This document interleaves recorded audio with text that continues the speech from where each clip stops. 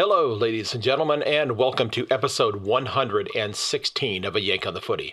I am Craig Wessels from Sandusky, Ohio, and I am thrilled that you're listening. While I conducted this discussion last weekend, I'm recording the intro and the closing on Saturday evening. And I wanted to take a moment before I dive into the episode and share my thoughts and prayers with the citizens in the state of Kentucky here in the United States, as well as several other states, including Arkansas, Illinois, and I believe Missouri as well. We had a devastating series of tornadoes last night with some really severe weather here in the U.S. And one tornado managed to stay on the ground for over 360 kilometers and has just done untold damage in the state of Kentucky. And the death toll right now is estimated to be around 70, and it's expected to climb significantly higher than that. So I want to pass along my condolences to those lost in Kentucky. And if you are somebody who is here in the U.S. and you're thinking about wanting to help out and what can you do, well, I'm going to be putting a link in the show notes that has links to several different organizations that are working on trying to provide relief to these individuals and these families and such in the state of Kentucky. So hopefully you'll consider taking a look at that and helping them out. Now, today's club of the episode is the Penley and Essendon Grammar School, or PEGS Football Club. And they happen to play their footy in Keeler Park in the Melbourne suburbs. I believe that's in the Essendon area. And this is a club that is one that my guest for this episode is very closely associated with, so I thought this would be a natural choice for the club of the episode. Now, my guest this week reminds me very much like a previous guest that I had on the show, and this is my friend Orville Gibson, who I had on for a couple of episodes during a discussion that we had a few months back. And Orville is, well, the best way I can describe it is he's a hero. And I believe my guest today is also a hero, but a different type of hero. Orville, he was a hero during his time in the military, and how he goes about continuing to pay tribute to one of Australia's lost heroes as well. But my guest this week, a gentleman by the name of Michael Gallus, is a whole different type of hero. You know, I've not met Michael before. The first time that I spoke to him was during this interview, and I have to tell you that he came across, and I truly believe that he is, and those of you who know him will probably confirm this, he's one of the most selfless and one of the most upbeat people I have ever had the pleasure of talking with. Now, I came across one of his posts on his social media sites talking about and regarding a coaching job that he is involved with, which we will be talking about in this episode. But as I began to research him a little bit further and wanted to learn a little bit more about him, I realized that he's exactly what I described him as at the outset of our interview. And that is a sport renaissance man. And I truly believe that. And that's not a term that I've used before.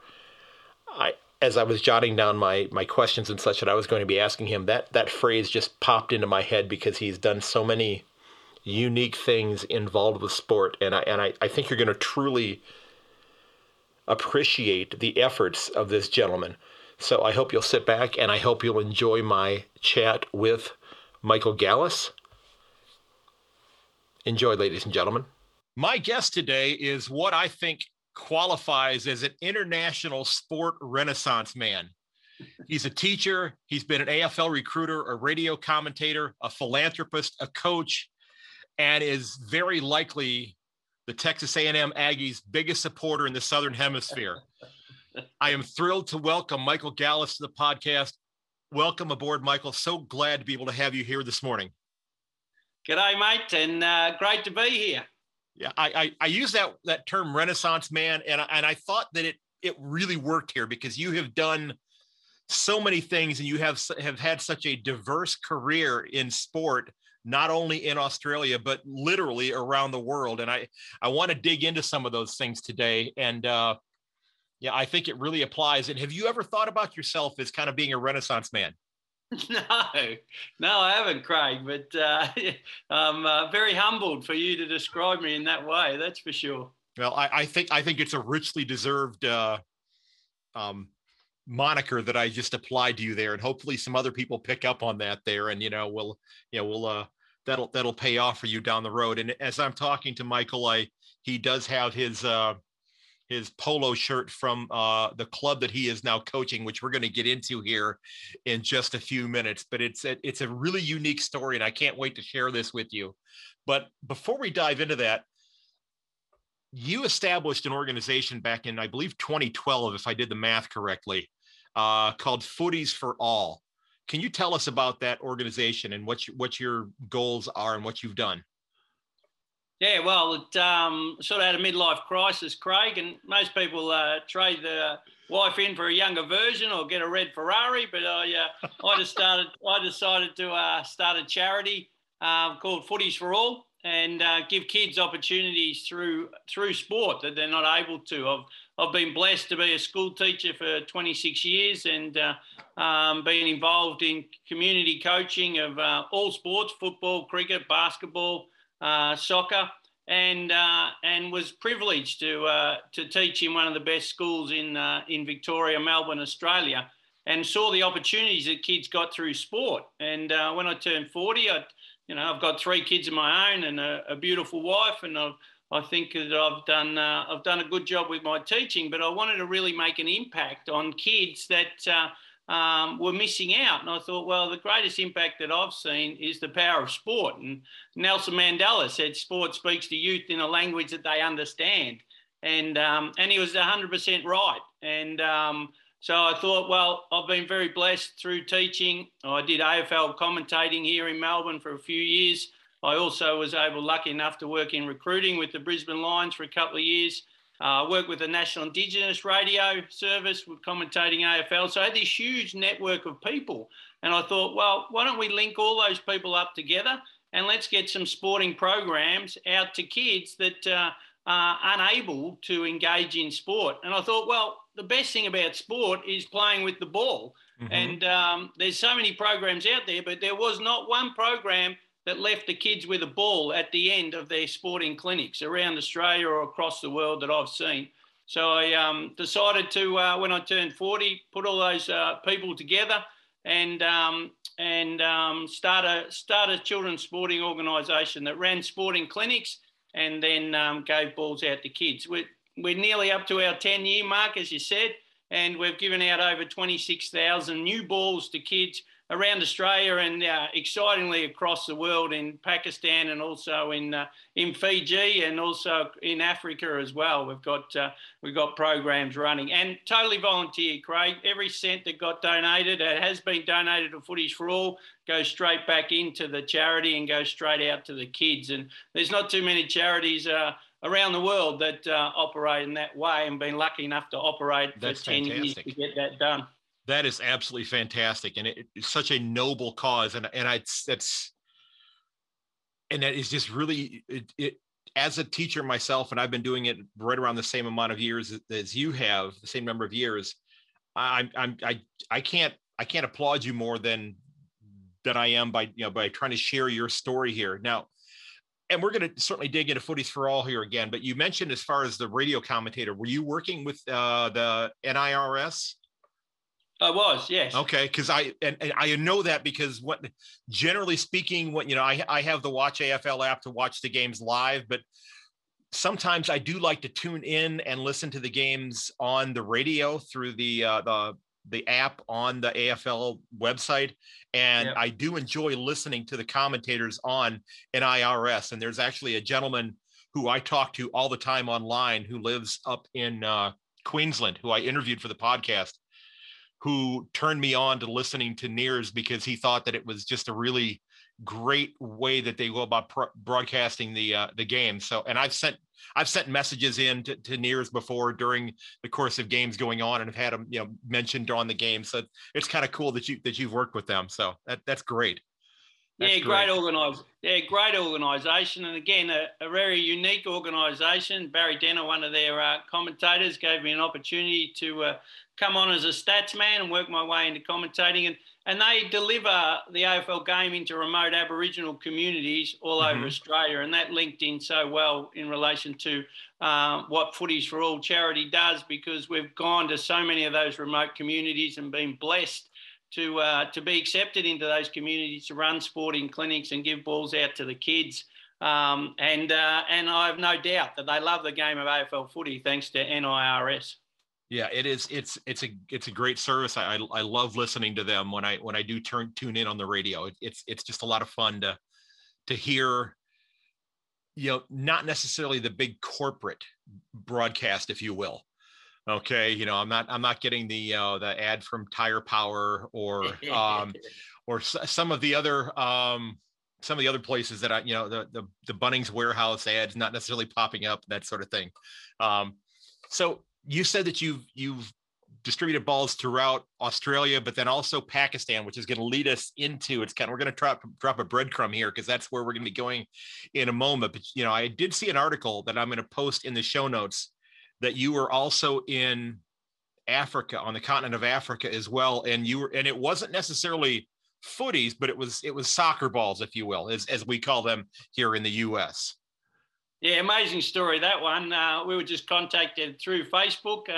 Daniel Marley's his name in Africa, and he asked for some soccer balls to be sent over, so we sent over a couple of soccer balls.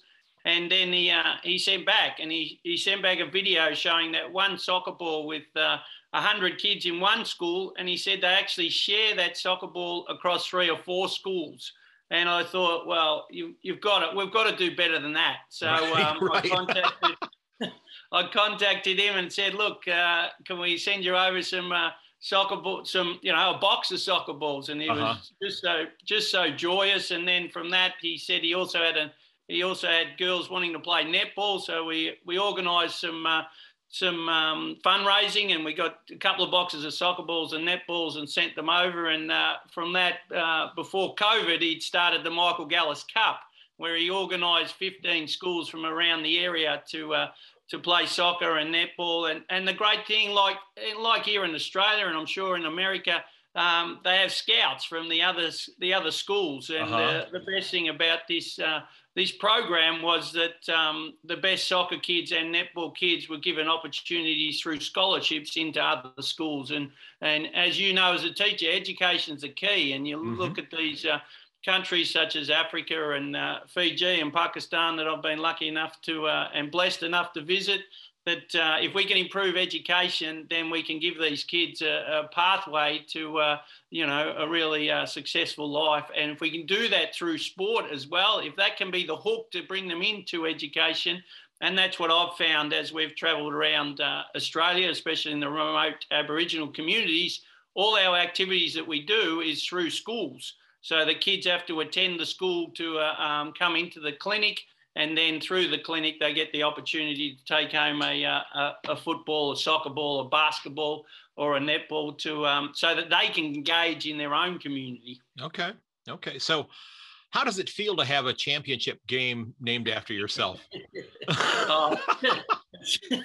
It's pretty surreal. It's pretty surreal, Craig. So, it's just a great honour and a blessing. And again, it's the impact that, and it's not just me. I mean, the Footys4All only works because we've got thousands of people, and you're one of them now, Craig, which we appreciate of, who support the idea of using sport to change kids' lives one ball at a time.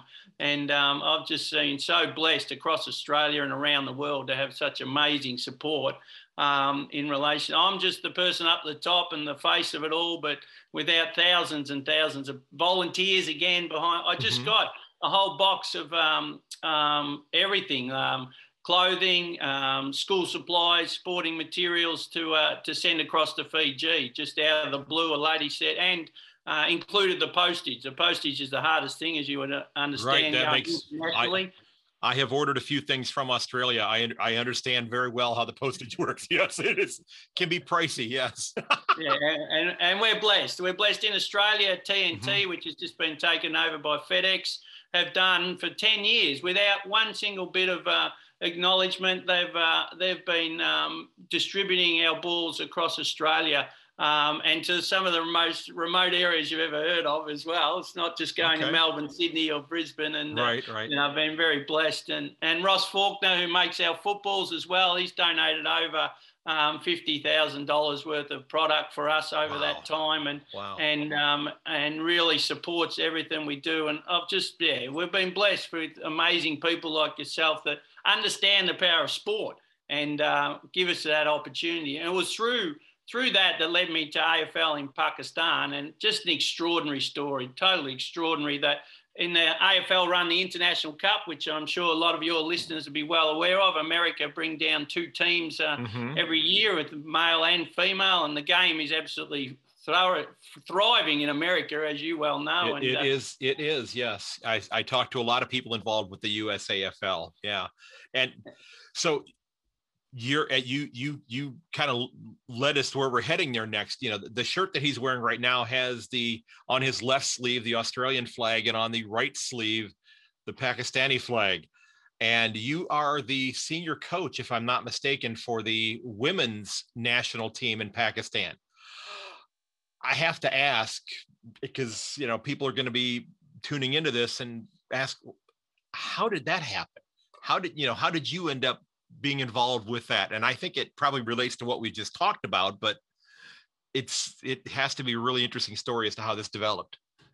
Yeah, so in 2014 we had the International Cup in Melbourne, and through Footys4All, I was asked to supply the Pakistan men's team. They didn't have a women's team back then, just to help out. So they had no footies for training or water bottles. So I went down and met the guys and donated that, and just stayed in contact. I thought it was a great story that, it's a country that's not well known for obviously AFL, and stayed in touch with everyone. And then in 2017, they rang me up about the week before the International Cup, Kashif from the Shaheens and Dr. Sareed Aras, asking me, their coach didn't make the trip, so from Pakistan for the International Cup, something happened with the visa, and he didn't make the plane, and they had the women's team about to arrive without a coach, and would I like to do it? I said, oh, what an opportunity, what an amazing opportunity, of course.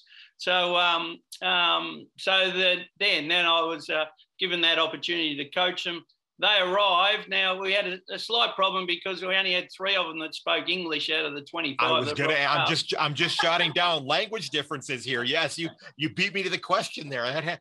So how does that work? Because I'm guessing, and it's Farsi, if I'm not mistaken, correct? Urdu. You know what? I should have known that, because I've actually had several students that were from Pakistan that did speak Urdu, and I remember I would type up exams, and then I would put them into a translator to translate them into Urdu, not really having any idea that what was coming out of the translator was what I was actually trying to ask them, not hoping that it was something close to it. Okay, so yeah, so they're how are you? Were your Urdu skills non-existent at this point?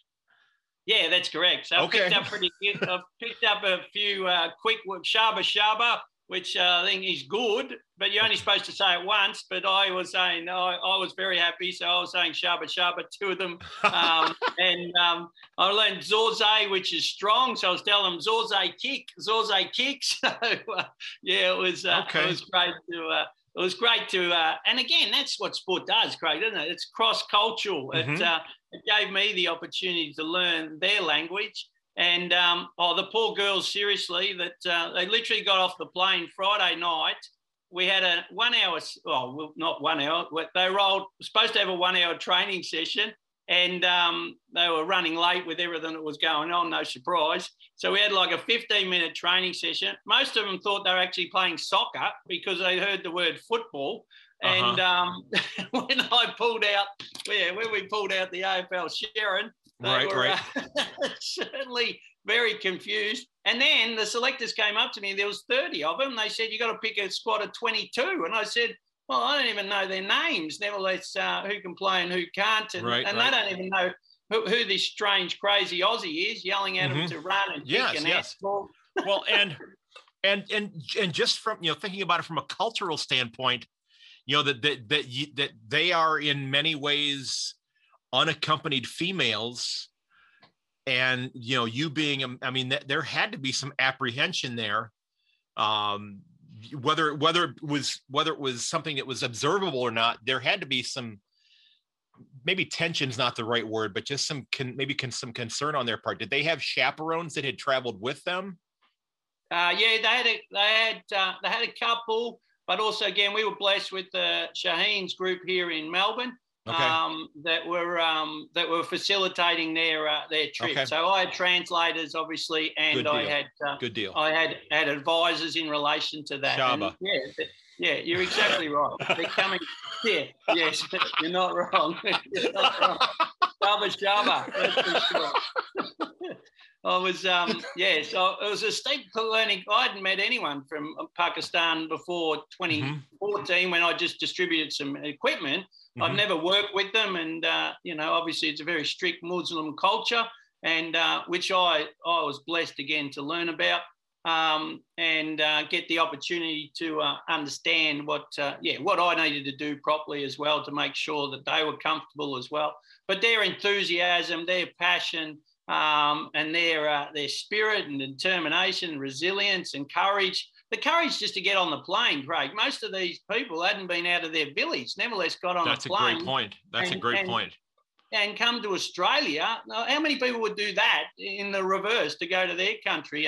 And I promised them after I saw them and was involved with them for that 3-week period that one day I'd go to Pakistan to repay their courage and faith in our great game and our great country. And again, was blessed to have that opportunity in 2019 to spend 10 days and literally went across the whole country through Chaudhry Ali and Sardar Tariq, the AFL Pakistan organisers. And through that trip, we've been able to grow the game across the whole country. And they've got a national championship of both men and women coming up in December. Okay. And I'm planning to go back this time next year as well. Now, are you still going to be involved in helping to coach these clubs, or was that kind of a one-time thing then with you? No, still the national coach, also the assistant coach of the men's. I've got a meeting with AFL here in Melbourne next week. Simon Highfield and AFL Asia have been outstanding in their promotion and support of AFL Pakistan. And the thing that differs in a lot of countries, there's no expats running it. It's run by all native Pakistani in Pakistan. They've picked up the game. They're running it themselves. It's extraordinary. Right. I mean, that kind of makes sense because, I don't think that there's, a lot of expats that are in other parts of the world, whether it be them playing in, say, Singapore or Japan. A lot of them have gone there for technical or industrial jobs, things of that nature that may not necessarily be happening in Pakistan. So that makes sense that there's probably not a great deal of expats there that would be doing that. That's a good point. So you're going to be heading back hopefully next year. Now, do you keep in touch with the players now? Are you able to do that, like through Zoom or through Skype or something like that, where you're able to? Do you coach them like long distance? Yeah, it's still Charger, still working on a lot of it's still, obviously you're starting from the ground level. So it's working with AFL Pakistan administration to help them set up. Like, I mean, when I was over there, I had to coach the umpires. So you can't have a game without umpires. All the work that they'd been doing over there, that they'd been doing by themselves through YouTube. So that was so you're learning. Yeah, you're learning. Needed to do. Yeah, you could do it. You could do a footy TED talk for them. Yeah, that's right. That's what you had to do when you're over there, as well as trying to upskill the skills and. But their management, like the grounds that I went to in Pakistan, because obviously cricket is huge. So the easy thing that you don't have, the grounds are already there. They just have to put up the goalposts at either end. That makes a lot of sense. And their markings of the ground were so precise; they knew exactly what they needed to do, and they were able to put it all together. And then then I obviously had to coach coaches, which I did when I was there, so that they could go back and when I was gone to organise teams and skills and get that together, which they've done. They've got 52 teams now across the whole of Pakistan ready to go, which is extraordinary. So 52 teams. That's roughly the same number of teams that we have here in the U.S. I mean, now in terms of like different like cities and that sort of thing, because some of them will have like a men's and a women's side, but you know, some of them end up playing mixed. So no, you're exactly right. And one of the links, and that's across. Go ahead. And that's across. You know, we're talking. I was lucky enough to fly into Karachi and then go up the middle into Multan, across to Lahore, and then up to Islamabad.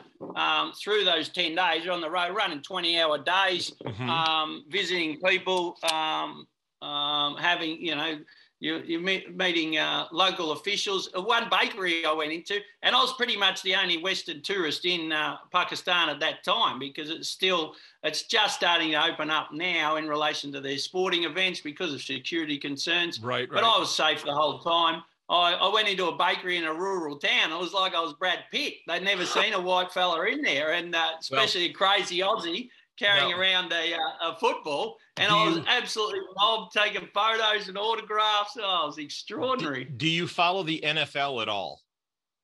I certainly do, yeah. A lot of Aussie punters. You talked about Texas A&M. Well, you were mentioning, everybody thought you were Brad Pitt. I honestly think I've been a lifelong Cleveland Browns fan. I think you look like Joe Thomas, who used to be one of our offensive tackles. Okay, who's going to be a Hall of Famer in a couple of years here. I think you look like Joe Thomas, if you ask me. I'll take that, Craig. I'll take that. Yeah. But so how did they, when they arrived here, or when they arrived in Australia to play in the International Cup, was this really their first opportunity to actually be playing the game itself? Yeah, 100%. Okay, so they when you said that they thought they were going to be playing soccer because they'd heard the word football, they were like, wait a minute, this doesn't look like anything we've done before. Yes, I'm pretty confused. You're right, yes, Craig. So the versions they were training and playing with in Pakistan, again, great credit to the AFL Pakistan over there that they even got it off the ground. But the version they were playing was very different than the first game against England. I can tell you, Great Britain. I can tell you. And I'm guessing that did not go very well. I think the final score was 183-0. And at quarter time, we had, half the girls were in tears because they'd just been absolutely smashed every time we went near the ball. And Pakistani women are, short of stature, big of heart and courage, but short of stature compared to Great Britain, AFL, well-trained, well drilled. And how many of the players on the British squad were Australian expats who had maybe played the game growing up? You probably had some people who had done that. Yeah, correct. And they'd been well drilled and they trained regularly, played regularly. And this was first ever official AFL game for the Pakistani women. Wow. And as I said, at quarter time, they were just shell-shocked and dumbstruck and, scared. And I had to rally them. And again, to their credit, they never gave up. They never asked me to take them off the ground. And just to explain that once you put on your jersey for your country, that gives you that shield, that gives you that strength, that gives you that resilience. And they took all that on board. And every single game, every single minute, they had a red-hot crack and did their best. And they just thrived representing their country because this was the only opportunity they were going to get that. Sport in Pakistan, obviously, for women is difficult. Right. And AFL gave them that opportunity to be with women, again, in a foreign country, playing a sport they didn't know much about, but they love it. They absolutely love it. So after the first game was played, after you played the first game against Great Britain, I know you had said that they had told you had to select 22 players. Did they come to you and say, nah, go ahead and play with all 30? Just mix and match however you need to. Oh, I wish they had them. I tell you, we might have had a chance if we had 30. Because you might have found, you might have found, the other 8 might have been, your A-listers that you just didn't know about yet. So did during that, did you played more than that one game, correct? Because that's we had pool game. Yeah, that seems like an awfully Canada. long. Go ahead. We played Canada, Papua New Guinea, and Fiji. Okay. Did they get a chance? Did they score at all during the rest of the tournament? Oh, and the last game was against the combined world team, and they were the bottom of their pool like we were. They crossed over. It was like our grand final. Okay. And we were lucky enough. We scored one goal. Good deal.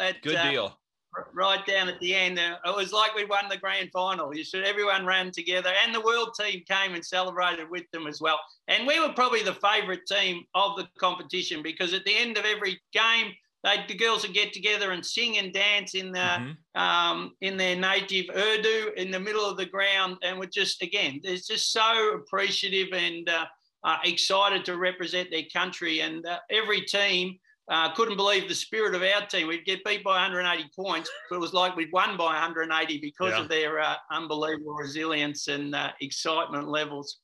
Well, and do you think part of that was simply because they were being given the opportunity to do something that culturally had been frowned upon for so long?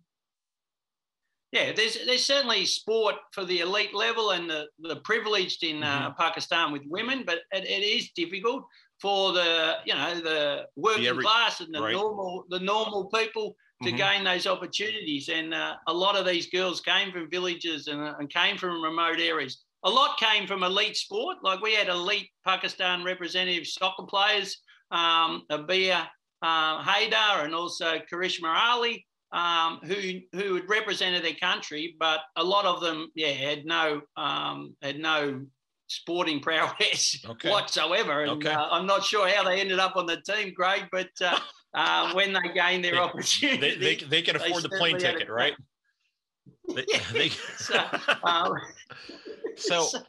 And now obviously for the World Cup in 2023. The AFL Pakistan certainly learned from that, and now we're developing, players that have sporting ability. Plus, they've put programs in place through my visit in 2017 to develop the skills of the game as well. It'll be a lot more professional and a lot more talented the next teams that they bring out. So you're saying we should go ahead and bet for them to cover the point spread. No, I wouldn't go that far, Greg. It's still early days. I wouldn't get that excited. Okay, so, we're hoping to score a few more goals per game. So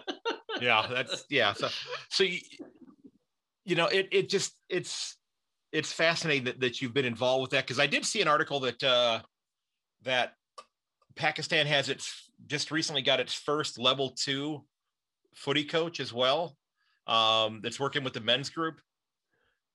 Yeah, it's extraordinary. He came out and played in 2017. I know him well. Okay. And he's been involved in coaching in Islamabad, the Islamabad Tigers. And it's a great credit to him to have done all that remotely. And again, great support from AFL Asia and Simon Highfield at AFL headquarters to support this. And that's what they're doing. I think the level 1, there's something like 35 level 1 AFL credit coaches across Pakistan. So again, you've got to develop the coaches and the umpires so then they can develop the players and then they can develop the game. Okay. Now, with the information that you shared with me early on there, you said that you had worked as a recruiter for the Brisbane Lions. What does that type of a job what does that consist of? What were you doing in that role? Yeah, so I was involved in Melbourne, a Melbourne-based recruiter, so part-time. So I'd watch a game on we had TAC Cup, which is the under-18 elite competition, which leads into the AFL. We also had the VFL, the Victorian Football League, which one tier below. So and also we had private school AGSV and APS that run football competitions. So I'd go and watch 1, 2, 3, 4, 5 games of AFL a weekend across all those competitions. And then we would sit down at the start of the year as the Brisbane Lions recruiting team. There was about 5 of us. Graham Hadley, a great man, was his son Richard played in the premiership with Brisbane Lions, was my boss at the time. And we'd identify the top 5 or 6 players per team in the TAC Cup under-18 competition, as it was known back then. And then I was given the opportunity to go and watch all VFL games and identify players that I thought that could play AFL. And then we would write a report. We would take notes at every game. You'd have to write a report, and you'd break down the players into all the different things. So kicking, handball, endurance, hard ball gets, loose ball gets, strategic, intelligence. And then you try and meet the player to gain an understanding of what they were like as a person as well. You go into their school reports. You talk to their coaches at the different levels as well to ascertain, could they, even if they had the skills and the fitness, did they have the attitude to become an AFL player? Fantastic. And that experience at over 2 years has given me the information and the opportunity to develop. I coach at a school level, I coach at a community level, to pass that on to the kids, especially the elite kids, to gain the opportunity for them to, if they want to make it, this is what you have to do, and this is how hard you have to work, and this is what you need to work on. Okay. Did you find anybody that found their way onto the Lions list? I found a lot of players that got drafted, but again, with the AFL draft, you only get a certain amount. You only get a certain amount of picks, and they didn't pick up the players I picked up. A lot of other players were picked up, and it was exciting to see. And it showed that I knew what I was doing too, which was the most exciting thing, that you could identify those players through what I'd seen. And they went on to Paul Seedsman. He went to Collingwood, and he's currently at the Adelaide Crows, was one. Callum Sinclair, big ruckman, he's currently at Sydney. He was another one. Ahmed Saad, he had a fantastic career at St Kilda. And again, it comes down to, like you, Craig, when you watch NFL or baseball or basketball, the best player is usually the one that can go on. And most of the time, they just haven't been given that opportunity if they're playing at the second tier level. And it was exciting at the under-18 level to identify, even though they might have been the best player, you watched, there was Dyson Heppel was a standout. He's at the current Essendon captain. Right. And Brisbane Lions just missed out on picking him up, and we were lucky. I was just lucky enough to watch these elite kids too and see the development that they have gone through now playing AFL. And that was a great sort of way that gave me the confidence that Nick Constantine, who is the punter at Texas A&M at the moment, the first non-Texan to actually come in to that role and to actually be smashing it. I could see through what he could do that if he got an opportunity in your system, that the cross-coding would transfer, because all he had to do was learn the technique with some hang time and distance, and he had all the other attributes. He worked hard, he was athletic, he was intelligent, he listened to his coaches.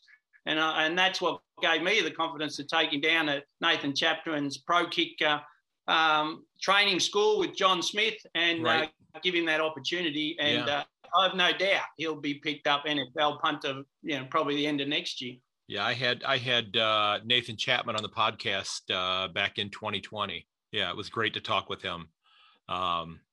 Really, as he said, he said we'll pretty much have every spot in college football pretty soon, with the exception of probably 3. Probably, the Air Force Academy, the Naval Academy, and West Point, the Army, the Military Academy. Those will probably be American punters, but the other ones will probably all be the Australian ones here pretty soon. So is that where your affinity for Texas A&M has come from then? The young man that's there now? 100%. Okay. Yeah, I had no idea, Craig. And but I took Nick Constantino. He kicked a goal from the centre circle, one of our AFL grounds, playing with my son Tommy Gallus for Pegs FC. and went through post high. And, you know, most kids can't kick it. That would have been 65 metres out, and it went through post high. Our posts are probably, I don't know, 20, 30 metres tall. And I was talking to his dad at the under-19s grand final, which Tommy and Nick played in. And I said he should have a crack. Like, he wasn't going to play AFL. He could have played AFL, but they typecast different players, and other players don't get that opportunity. He wasn't super fit. He was a great marker, long kick, but it couldn't run out the games as well as they might have thought. And I said to his dad, what about having a crack at NFL punting and getting a crack in the college system? He said, yeah, I've mentioned it to Nick. Why don't you mention it to him? So, you know, what they're like with their parents. I said, yeah. And I knew Nick well. I'd taught Nick and I'd coached Nick in cricket. And I said to Nick, why don't you come down with me to Nathan chat? I knew Nathan, obviously, and the program that he ran. Another kid, Jordan Berry, who's one of the NFL punters. He came through the same junior. Yeah, he came through the same junior program Nick and my son played in at Aberfeldy Football Club, and was doing very well. And so I took Nick down with Nathan for his first session. There were kids training there for 3 months, and Nick had a better hang time and a better length of kick in his first kick, Craig, his first kick. Wow. And Nathan gets all these people ringing him, because I rang Nathan. I said, this kid's a superstar. He's got a great left foot. He's going to smash it. And Nathan goes, well, I've heard that every time anyone comes down, Michael, but bring him down. We'll have a look. And then he came up to me at the end. He said, you were 100% right, Mick. And this kid can, if he sticks at it and trains, he'll go very well. And John Smith obviously knows all the colleges and all the coaches. And he said to me, and I said to him, you're not taking him over there unless you're putting him in a great system and a great college and a great coach. And eventually, after he's done his training, John contacted me. He said, we've got the place for him and the coach for him. And he's in an amazing system. And Jimbo Fisher, just an amazing man. Forget about the coaching. You want a positive mentor in front of those kids, and can't get better than Jimbo Fisher. You're next time you speak to him, and I hope you get the chance to do that, you're gonna have to ask him how he feels about the word howdy. I asked that because I asked that only because when my son is an officer in the Navy, and he had earned a scholarship to go through officer training through the Navy, and he then went out to the different schools that had the Navy programs to decide where he wanted to go to school. And he went and visited Texas A&M. Now we live in Ohio, but he went and visited Texas A&M, and he came home and he said, Dad, I hated it because everybody says howdy down there. And he said, that's all you ever say. And I hate when you say it. So you'll have to ask him about that and see if he uses that term now for hello. So I bet he does. No, I will. Certainly will, Craig. He loves it. He said the Texans are so friendly. He can't believe how welcoming they've all been to, and the food. He's a big unit, Nick Constantino. So he loves all the different types all of the food. Barbecue and that sort of thing there. Yeah, I bet. Yeah. So you've spent more than a quarter of a century as a teacher. Now, what age level do you teach? Yeah, currently I'm in secondary, year 7. So that's in Melbourne, Australia. That's about 13, 14-year-olds. Okay. So throughout your, and this is a very broad question here, but what's been the most rewarding thing that you've taken so far from your teaching career? Just to see the kids fulfill their potentials, really. And I've been blessed. I had a dinner last night at one of my grade 2 students that I taught 17 years ago, and to engage, and you'll be the same, to stay engaged with those kids and their families and to see them develop. I mean, I was blessed at Penley Nesson Grammar School, a leading private school here in Melbourne, to teach prep to 6 primary there for 22 years, as well as coaching in the AGSV system from year 7 to 12. And now I'm blessed at Gilson College to be teaching secondary, maths, English, HPE, and being involved in their sport programs and outdoor education programs with year 9s. And it's like you see too. It's just the kids that have a real crack at doing their best and then fulfilling their potential down the track, and the changes they make from whether you're involved at a year 7 or a prep level, and staying in touch with them. I've been blessed to stay in touch with a lot of the kids that I've taught, and like Nick Constantino, his brother Greg's doing a PhD as well, and support them. It's like, Craig, it's not just that 1 year. You get the connection with that 1 year, and if you can help them. And the reason I was at the Valesi's last night for dinner was because I'd helped Gabriel. I taught in year 2, and his sister Serena, she was a great soccer player, played in the college system, got a scholarship, and has come back to be a teacher. And I was able to support her, finish her teaching rounds, and then help her to gain employment at Penley Nesson Grammar School. And that's the best thing about teaching, having that opportunity to support kids at that year level and educate them, and hopefully inspire them to do things that I've been lucky enough to do across my career in teaching, and obviously in sport as well. So you spent the last, I think it was about a week and a half out here in the States. We would call it going walkabout, but that's probably not the right term to use. You were in the, I'm going to try to get the pronunciation correctly here. The Bogong High Plains. Is that correct? Yeah, that's correct. I just got there's a photo. Yeah, there's a photo of me there sitting and out looking and snow covered. We're up in the mountain ranges of the highest point in Victoria. So let me ask you this question. Now that once you got back, what was the most sore, your feet or your back? 100% the feet. Okay. We're very sore. I've got to, I dropped 4 kilos, Craig, and I need to lose another 6. So it was a great boot camp for me, I can tell you. There you go. So, and you had to we carried everything on our backs, and I had the most challenging group fitness level, and it came back to remind me exactly of the girls from AFL Pakistan.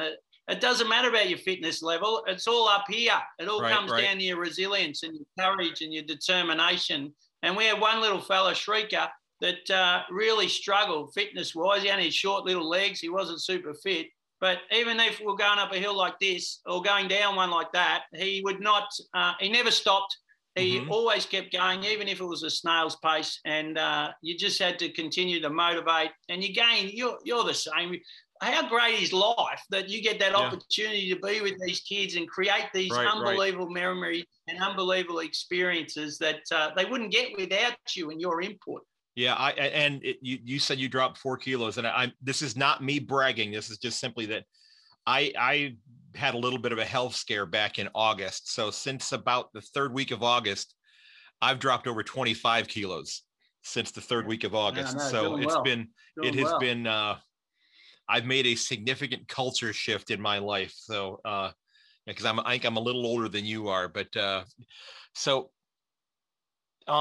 yeah, I mentioned, and you have to these days, Craig. I mean, especially just jumping in there, especially with the coronavirus, and my family, we got it just recently, and we're pretty crook with it all. Yep. And my daughter's the fittest out of all of us, and she got like a headache for 2 hours, whereas myself and my wife, I was crook for about 4 days. The wife was crook for a week. My youngest son was really crook, nearly had to go to hospital. And through that experience, it's about immune system, which and that's common sense in life. But until it sort of hits you like that, you think, hang on a minute, we don't know what's out there.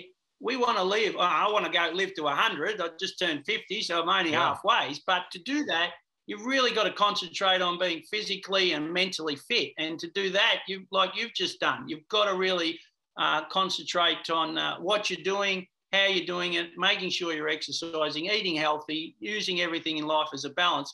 I mean, we've had this virus. We don't know what the next virus will be. If you are strong in yourself mentally and physically, you can achieve anything. I don't sleep much, as you might have worked out, Craig. Well, I did see. I can do all these things. I did see this afternoon here, because it's almost 5 o'clock in the afternoon here. I did see that you were on Instagram at about 4 o'clock this morning, your time. So yeah, you're right. You don't sleep very much. I noticed that. So You know, I mentioned this to you before we started recording tonight, that, you know, as I was going through your Instagram photos on there, and by all means, I think, you know, you should take a look at Michael's Instagram and follow him, you know, to see what he's doing with Footys4All and that sort of thing. I asked him, I said, have you ever considered yourself to be what I saw as chronically happy? Because the grin on your face, and it was in like 99% of the photos, it was the exact same smile. And it did not look like one of those smiles that was being faked. It looked like a genuine smile. Like, I'm happy to be where I am right now doing this. And maybe I'm reading that wrong, but I don't think that I am. 100%, Craig. Okay. I've been blessed through my family, my parents, to you've got to live life, and you got to, you know, I've got down minutes and seconds and days like anyone else, but you've got to pick yourself up and live life. And the best way to live it is looking at everything in a positive. I'm always glass half full kind of guy. And again, you impress that on kids, you impress that on your family, the people you meet, because life's so short. And we don't know when it's going to end either. It could end today, could end tomorrow, it could end in a year. Yeah, I just saw, you know, in my local newspaper online that one of my classmates that he was 58, just passed away a couple days ago. So just it can happen. And my dad passed away when he was 59. So I mean, it's you're right. Yeah. So now that's been a bit of a downer there. That's why you live life, Craig. Right. That's why you got to live every minute. It's going to end. Yeah. I had a few just kind of general questions that I wanted to ask you before we wrap up here.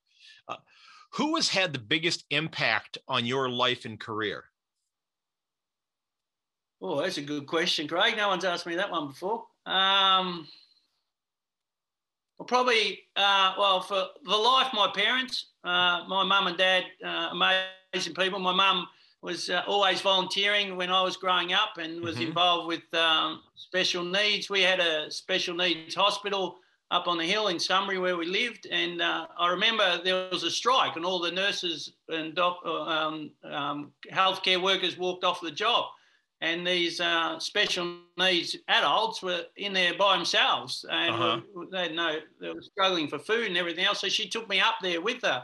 And I saw the volunteer. She was a probation worker as well, so worked with kids on the streets, and really demonstrated to me that if you're lucky enough and you got the time and the resources, you should put back into community. So, and my dad was a great supporter of that as well, of everything that she did. And 100% my mum and dad in relation to where I gained my sense of community and sense of giving back and volunteering. And probably in my education career, two men, a man called Dean McCarter, former principal where I used to work at Penley and Essen Grammar School, the junior school there, and his vice principal, Mr. Graham Sharman, and just taught me about the ethics of working hard. You're not going to be a success as a teacher, and then I worked out through them anywhere in life unless you work hard and you have a passion for what you're doing. If you don't have a passion for what you are doing, get out of that profession, find a new one, because you're not going to enjoy it. I haven't worked a day in my life, Craig. I haven't worked a day in my life because I thoroughly enjoy going to work every single day being engaged in inspiration of mentoring and educating kids. And there's no better job in the world than that either, I can tell you. Absolutely. Absolutely.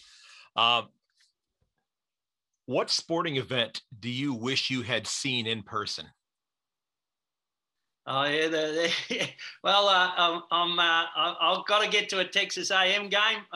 110,000 at the college level. That's extraordinary. We get 110,000 at our AFL Grand Final, at a university level. And the most extraordinary thing, Craig, at Texas A&M and all the colleges, they're all the one team. You haven't got half and half. It's not 50,000 against 50,000. There's 110,000 of the same team. So can't wait to get to Kyle Field one day. Love to get to the English Premier League, like a Liverpool versus Manchester United, or where the singing and again the atmosphere and the passion would be. Yeah, those two would be extraordinary. You can tell me. I reckon that you're getting a better atmosphere at a college football game in America than you do at NFL. You know, I think you might be right about that. I think because I think that, you have a lot of people who do a lot of consumption of fermented beverages at professional sporting events. Yeah. Which, is not necessarily the case and in college as much. Yeah, and I don't go to too many games. I'd much rather watch on television, quite frankly, when I do watch. And I don't watch.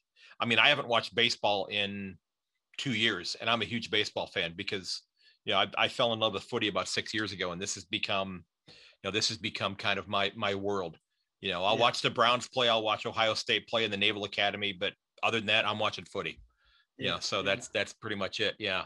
So when you finally sit down someday, and I hope you do this, to write your autobiography, what's the working title for that book going to be? What are you going to call it? Yeah, another great question, Craig. You're making me think here. Having a crack, living your best life, probably living your best life. I reckon that'd be a good one. Okay. I came up with one also that I jotted down here. Yeah, it's a play on your organization. Selfless for all. I only can do everything I do, Craig, through amazing support from. Right. I'm blessed with my wife Amanda and kids Thomas, Lily, and Benjamin, and it's like team for all, maybe. There you go.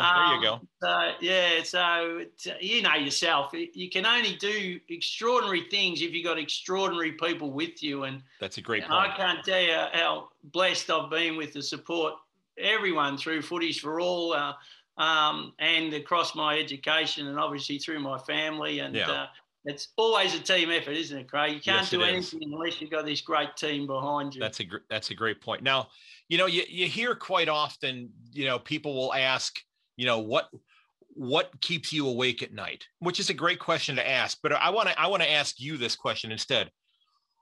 What helps you fall asleep quickly at night? What sets you at ease when you go to bed and going, okay, that's all good. I don't have to worry about that. Yeah, well, as you might imagine, when I do get to sleep, I have no trouble sleeping. That's for sure. Only a few hours a night, as you said. That's true. Yes. Being healthy, to be honest, Craig. Okay. Money doesn't matter. I mean, I've been to some of the richest places and richest people on earth, and I've been to some of the poorest places. And I can tell you, when we run programs in Fiji, I get over there every couple of years and go out to the islands, and wherever I go, I live with the locals. I don't go to hotels. I don't stay in the 5-star. I'll be with the people, and that's where you gain the most opportunity to work with the people and learn about the people. And the villages in Fiji, on a tiny island of Overlau, on a tiny village called Vuma, are the happiest kids I've ever seen. They have little electricity, little running water. They live off the land. They get fresh fish and taro and cassava from their farms, and they're the happiest people you ever see. So, and they're healthy. So if you've got your health, that's what I sleep well at night. That my family are healthy, my friends are healthy, and we've got opportunities to give people sport through Footys4All, and if all those things are happening, which I've been blessed to have throughout my life so far, then I'm sleeping well at night. Now, how can people reach out to Footys4All if they want to help and they want to contribute? Where can they go to do that? Yeah, so we have Footys4All on Facebook and obviously on Instagram. We lost our website sponsor and haven't had an opportunity to get another one of them. And then, I'd love to, I've got a dream, Craig, and you'll be able to help me with this. And I know when I get to visit Texas A&M and have a chat with Jimbo Fisher, that to set up Footys4All in America. I know the American kids are exactly the same, the Aussie kids, they love their sport. And to run a program, exact same program here, using either AFL, NFL or basketball to give kids opportunity, run sporting clinics, and then you got to deliver the ball. I use the analogy, every kid that engages in a sporting clinic that is disadvantaged or low socioeconomic, they want to take the ball home. So you run the clinic, it's like you give them the lick of the ice cream, and at the end of the clinic, you take the ice cream away. Yes, that's a good point. Exactly That's right. a great point. That's a great analogy. Yeah, and I know that America would, I'd set this program up and run programs, as you said, Africa, Fiji, Pakistan, New Zealand. I'll do it anywhere in the world that I can where kids are disadvantaged and need sport to help them along. And I know it'll work fantastically in America. That's my end goal, is to get over there to you and give opportunities there. So just through Facebook, through Instagram. I don't want money, to be honest, Craig. I just want people just to support and to go out and do their own thing. I mean, the money takes care of itself. We're lucky to bring in $5,000 or $10,000 a year, but it doesn't matter. It's the opportunity to connect with like-minded people and to get out to those kids. I've been in the remote Aboriginal communities in Australia. I just lost you there. You just faded out there. Hopefully you'll come back in a second here. Okay, so you were saying that you've had the opportunities to go to visit places throughout the world, whether it be Pakistan, Fiji. Your goals are trying to expand this to other parts of the world. I think what you're doing is absolutely a noble thing.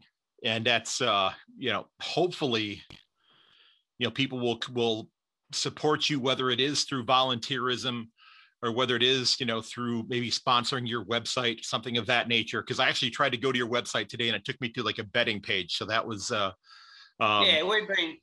got, they stole our, whatever it is, IP URL, address or whatever. And taken that over. So, that's, which is totally disappointing, but and I haven't got the time or the resources or the knowledge to change that, and I don't, I haven't. Again, you control what you can control, Craig. Right, right. Very little. If I'm spending time running around doing that sort of stuff, I'm not out there working with kids and getting those clinics and getting the balls out there. So, anyone that can help with that, I'd love to appreciate. I'd love to have their help with that, and love to have their help with a website. To get it out there, but it hasn't slowed. Like the difference having a website or not having a website hasn't slowed anything. Hasn't slowed it down at all. Okay, well that's good. That's a positive that's the case then. Yeah. So it shows what you're doing is the right thing too. My last question for you, and I'm going to give you 5 words. You get 5 words here.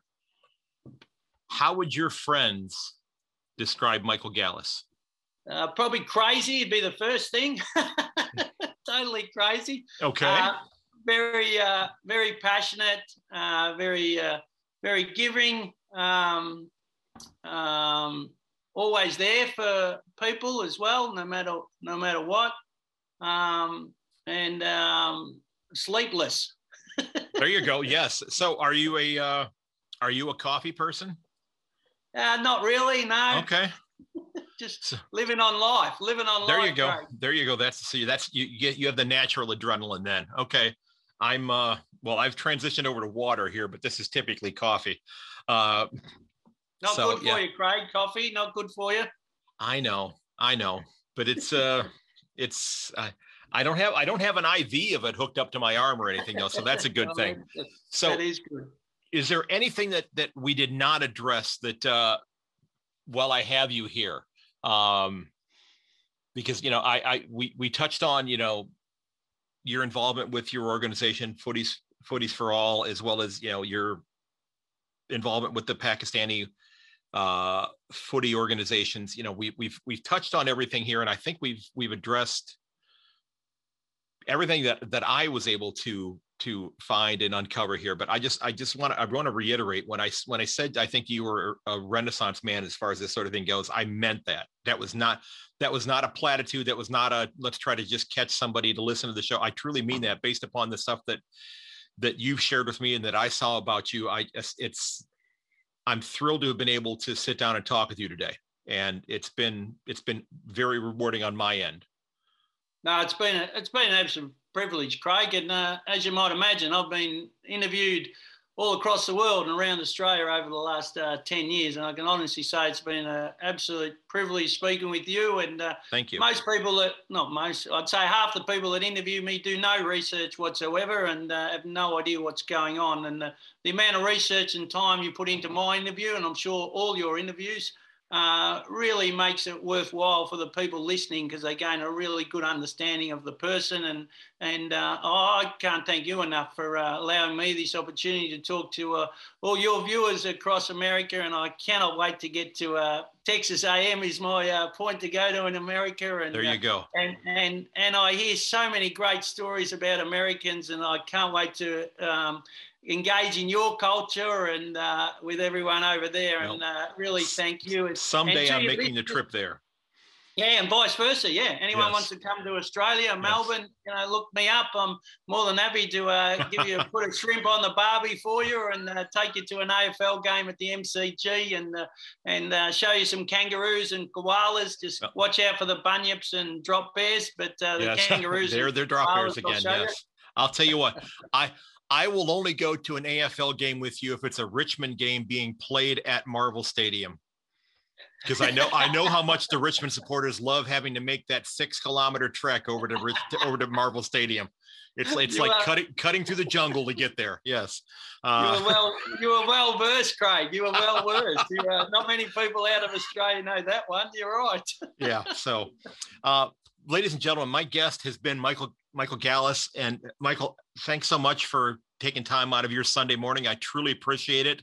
And, folks, check him out over on Facebook at Footys4All. Also on his Instagram page, it is his name, Michael Gallus. I'll put a link there for that. I'm also going to link the Facebook page in the show notes as well. Have a fantastic, fantastic Sunday, sir, and have a great holiday season. Thank you very much. You too, Craig. And to all your listeners too, just get out there, live your best life, have a crack. If you're not happy where you are, well, change that. Change the narrative. It all comes down to you. Go half class full on everything and really enjoy the opportunity to be alive, because we only get to do it once. So make sure it counts. There you go. That's a fantastic way to end this. Thanks so much, man. A huge thanks to Michael Gallus for coming on the podcast. I had an absolutely wonderful time talking with him. And I hope that we can continue to stay in touch and chat with one another from time to time. If you want to help out Footys4All, you can reach out to Michael on his socials, and I'll have a link for those on the in the show notes, so you can check that out, and he can guide you in the right direction for doing that. So I can honestly say that the world is a much, much better place with people like Michael Gallus in it. And Michael, thanks for all you do, and thanks for giving me an hour of your time last week. It was an absolute pleasure speaking with you, and as I said, I hope we're able to keep in touch, because I think you are an absolutely wonderful human being. Ladies and gentlemen, don't forget that you can find everything that's related to the podcast at my new website, yankonthefooty.com. I hope that you'll consider checking it out. You can leave me a voicemail there. You can share your views on an issue through a voicemail or through a question that you might want to ask me. You can also sign up for the mailing list there as well. Now, if you'd like to help out the show, you can check out the Buy Me a Coffee page. It's a little yellow button in the bottom left-hand corner of my website. You can click on that if you want to help out the show. You don't have to do that, but if you choose to do so, that'd be greatly appreciated.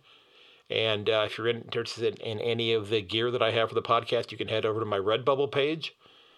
They are just flying off the shelves here and flying out the door. I believe that I actually managed to bring in $2 through Redbubble last year, or this year, I should say.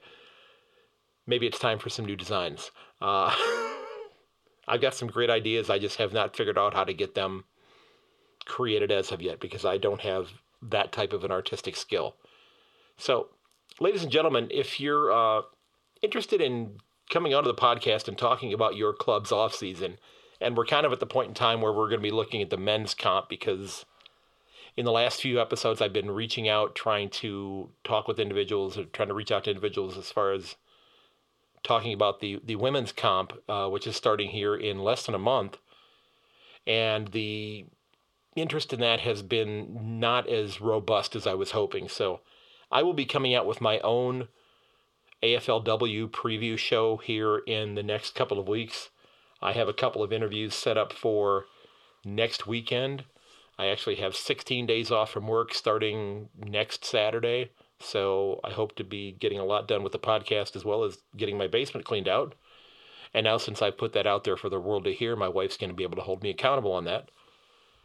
But again, if you're interested in coming in to talk about your club, one of the 18 in the men's competition, head over to my website and click on the register as a guest button at the top of the page and provide me your information. I've got about 4 or 5 people who have already reached out. I will be setting up times to meet with them, hopefully in the coming week and a half here, and get those set up.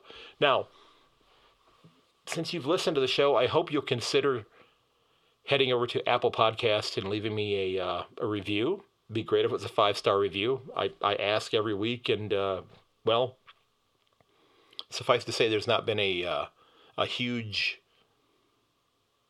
influx of those. I haven't had a review for the show since May, which again, I'm not complaining about it. It's just been kind of funny because every day I'll go and I'll look to see if any new ones have come in.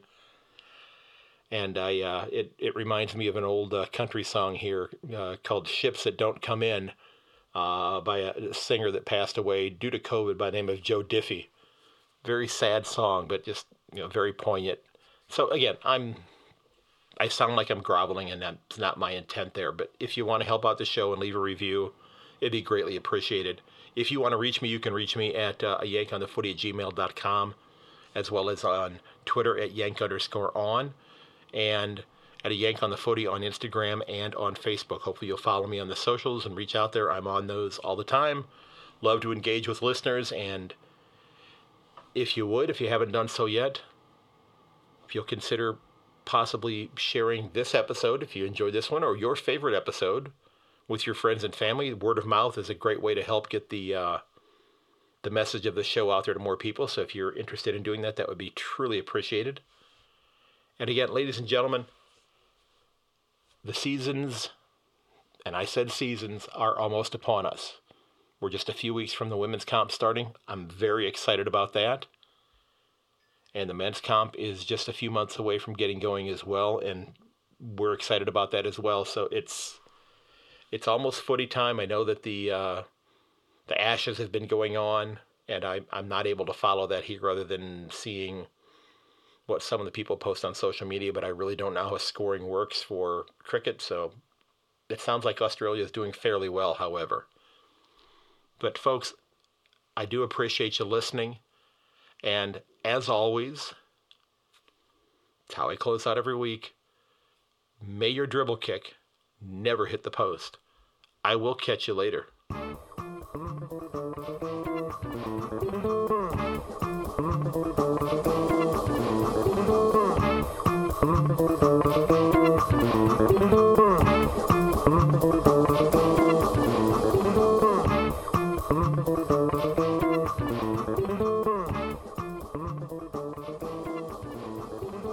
This has been episode 116 of A Yank on the Footy, my discussion with Michael Gallus.